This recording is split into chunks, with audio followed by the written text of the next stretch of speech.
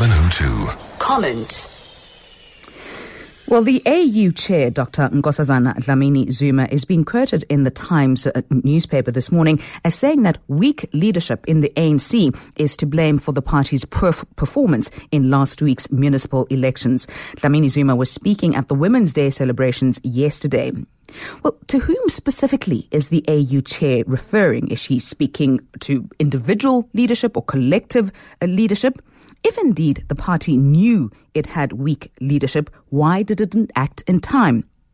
Why then has the party failed to take decisive action on the criticism and complaints about leadership which South Africans have been pontificating about for a while now? How much more damage in terms of electoral losses and reputational damage to the party must it suffer before any action is taken? Well, the Constitutional Court issued the most serious indictment against the president's leadership style, and yet no action was taken. A government minister claimed that he had been asked by the Guptas whether he wanted a critical government portfolio, yet no action was taken even then. So, isn't this critique too little, too late?